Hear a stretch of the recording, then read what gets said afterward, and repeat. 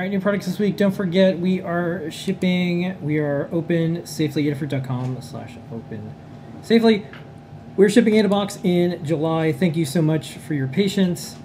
You will get a notification once we are shipping your AdaBox. We appreciate it. We also have adafruit.com/blackgirlscode. When you buy one, we send Black Girls Code 1. Circuit Playground Express. That is exactly how it works. You know exactly what's happening. Okay, first up. Okay, first up, we have a rugged panel mount fingerprint sensor. Some people sent this over to us and said, hey, you should stock it because it works with your fingerprint library, kinda, and we made it work with the library, and now we have it.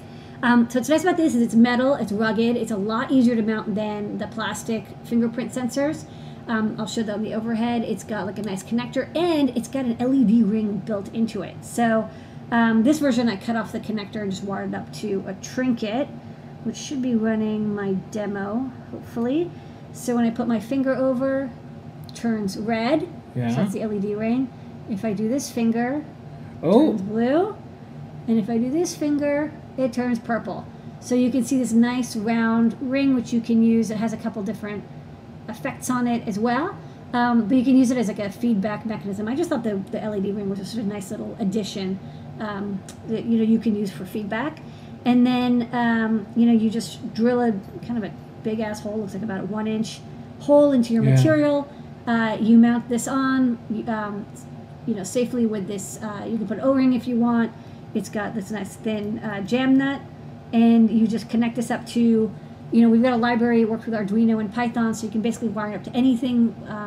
I think it uses 3-volt logic, 3-volt power. Check the data sheet. I can't recall right now. And then it's just really easy to use. You can store fingerprints, like you enroll them, you test them, you read them. It's pretty fast, so cool. And it's pretty reliable. This is amazing. All right, Yeah. next up. Okay. Next up, by your request, we have LR44 cells. We were so tired of buying these for like projects and stuff. And I think we have a couple products that use these. Yeah, I'll be back. Talk about these for a second. Okay, so these are just your everyday LR44s. These are, I think, the lithium manganese, 1.5 volts per. And they actually come in a strip of 10 because they're so inexpensive. I was like, we should sell them a pack of 10. Also, a lot of products tend to use more than one. So first off, let's go to the overhead and I'll show the pack. So it comes in a pack that you can just like kind of tear and open as you need. They're also known as AG13 or LR, AG13 or LR44s. You got some bare ones, and the reason we got these is because you have. So our employment lawyer and friend of Adafruit, as you can imagine, we can't just have a regular lawyer.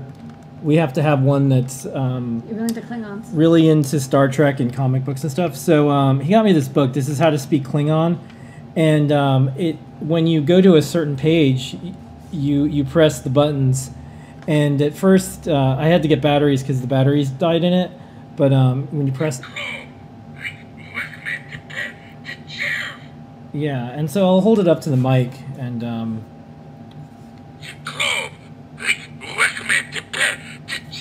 Yeah, so this is... So it runs on LR44s. Yeah, so now I have extra batteries as I'm learning Klingon. Great. Yeah. And that's why we have... That's why we have these batteries, but they're great. It's a good book. Thank you, Phil. Yeah, no problem. Glad I could contribute. Okay. Of course. Next up, this is a Brian special, following up on the success of the DS3502 I2C digital potentiometer. We have an I2C log potentiometer. This is a logarithmic potentiometer, which is useful in some cases where you debias or have a feedback resistor in a loop, or for audio applications where you need a logarithmic response curve. It's, I think, like a 20K resistor or so. You can connect over I2C. We have a library. There's a couple address pins, and you can set the wiper to ground or VCC, and you get connections for the high. It's actually, I think it can only be used as a low side unless you have the wiper and the high side as a rheostat. But works great, and it's one of the few logarithmic I2C potentiometers we found. So we made it into a Stemma QT board for easy use. Okay, next up. Next up, it's a respin, the BMP 280. This is an oldie but goodie. It's a well-known, trusted barometric pressure sensor from Bosch. People have loved this for a very long time. Works great. You get temperature and barometric pressure. And we now have it in STEMMA QT format.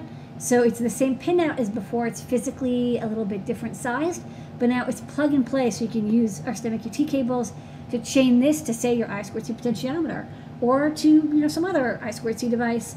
And of course, we still have code for both Arduino and CircuitPython/Python for this well-established chip. Okay, it's exciting. Next up, we have this cute little plug-in air quality module. This one's an interesting module. So this is from Plantower. We carry their other air quality sensor that's a UART module. And what's interesting about this is its I2C interface, which is very rare. Usually these air quality sensors are UART only. They can output the same format in binary UART. But this one actually outputs the data once a second over I2C, which we thought was pretty cool. It's also really nice and compact. So we're carrying this bare module if you'd like to integrate this into one of your projects or products. It is surface mount connected, or you use through hole, but it's very small through hole. So you can see these pads on the bottom. These are 0.05 inch pitch. They're not 0.1 inch. They're kind of like SWD connector sized. It does come with a little connector you can plug in, and you can solder wires to it, or you can solder it into a PCB if you'd like. Just be aware it's not 0.1 inch pitch, it's 0.05 inch pitch. But we have a library again in Arduino and CircuitPython/Python to take the I2C data out and give you air quality information. Okay, so with that, the star of the show, besides our community, our Adafruit team members, and Yuli data is... It's that, but on a breakout. That's so right. the PMSA 003i is a STEMMA QT compatible breakout for that Plantower air quality sensor that gives you I2C plug and play data. So this is great because if you're using this with a Raspberry Pi, it doesn't really have UART available, but you want to add air quality sensing. This is great because you can use the I2C port. You don't have to take up your UART. Or you're using like some other chip that doesn't have a UART, prefers I2C, or you just want to have it chained on a STEMMA QT cable length. So I'll show off the demo. Oh, yeah? For this. Okay. So this is, hold on, so it's like this. Okay, so actually I'm going to show off,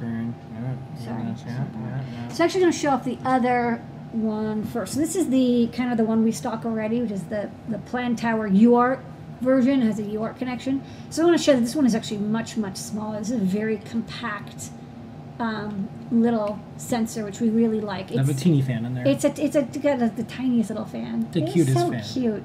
One thing to note is that it's 3 volt I2C logic, but the power to the fan is 5 volts about. So we have a little boost converter here, a little switch cap converter.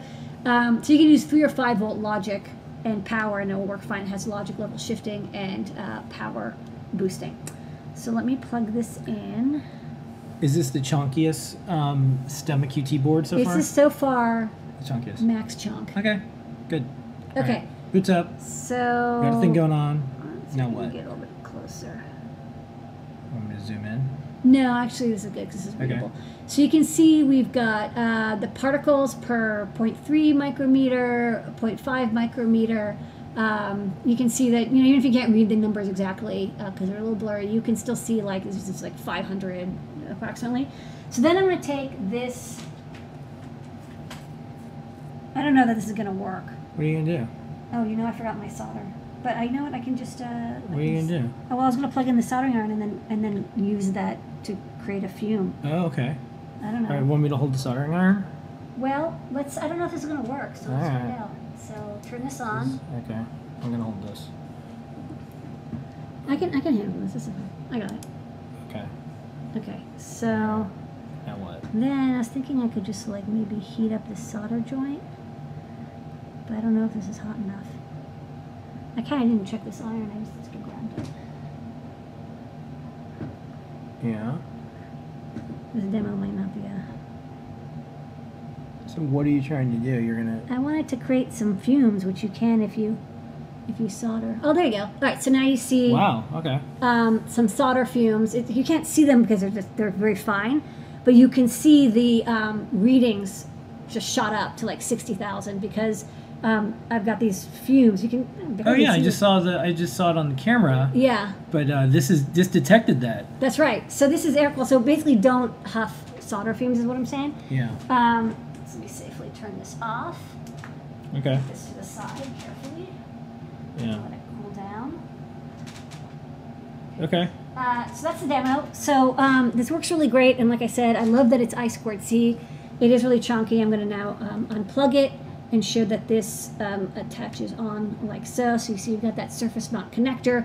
So if you want to integrate this, just be aware you've got to like surface mount or through hole solder this little fine pitch connector. So interesting is now I smell the fumes. So there was particles it detected before we saw anything. Then we saw something. And now, we saw, you can smell it. And now you can actually smell it just a little bit. That's right. Okay, cool. All right, and with that is new products this week. Yay, new products.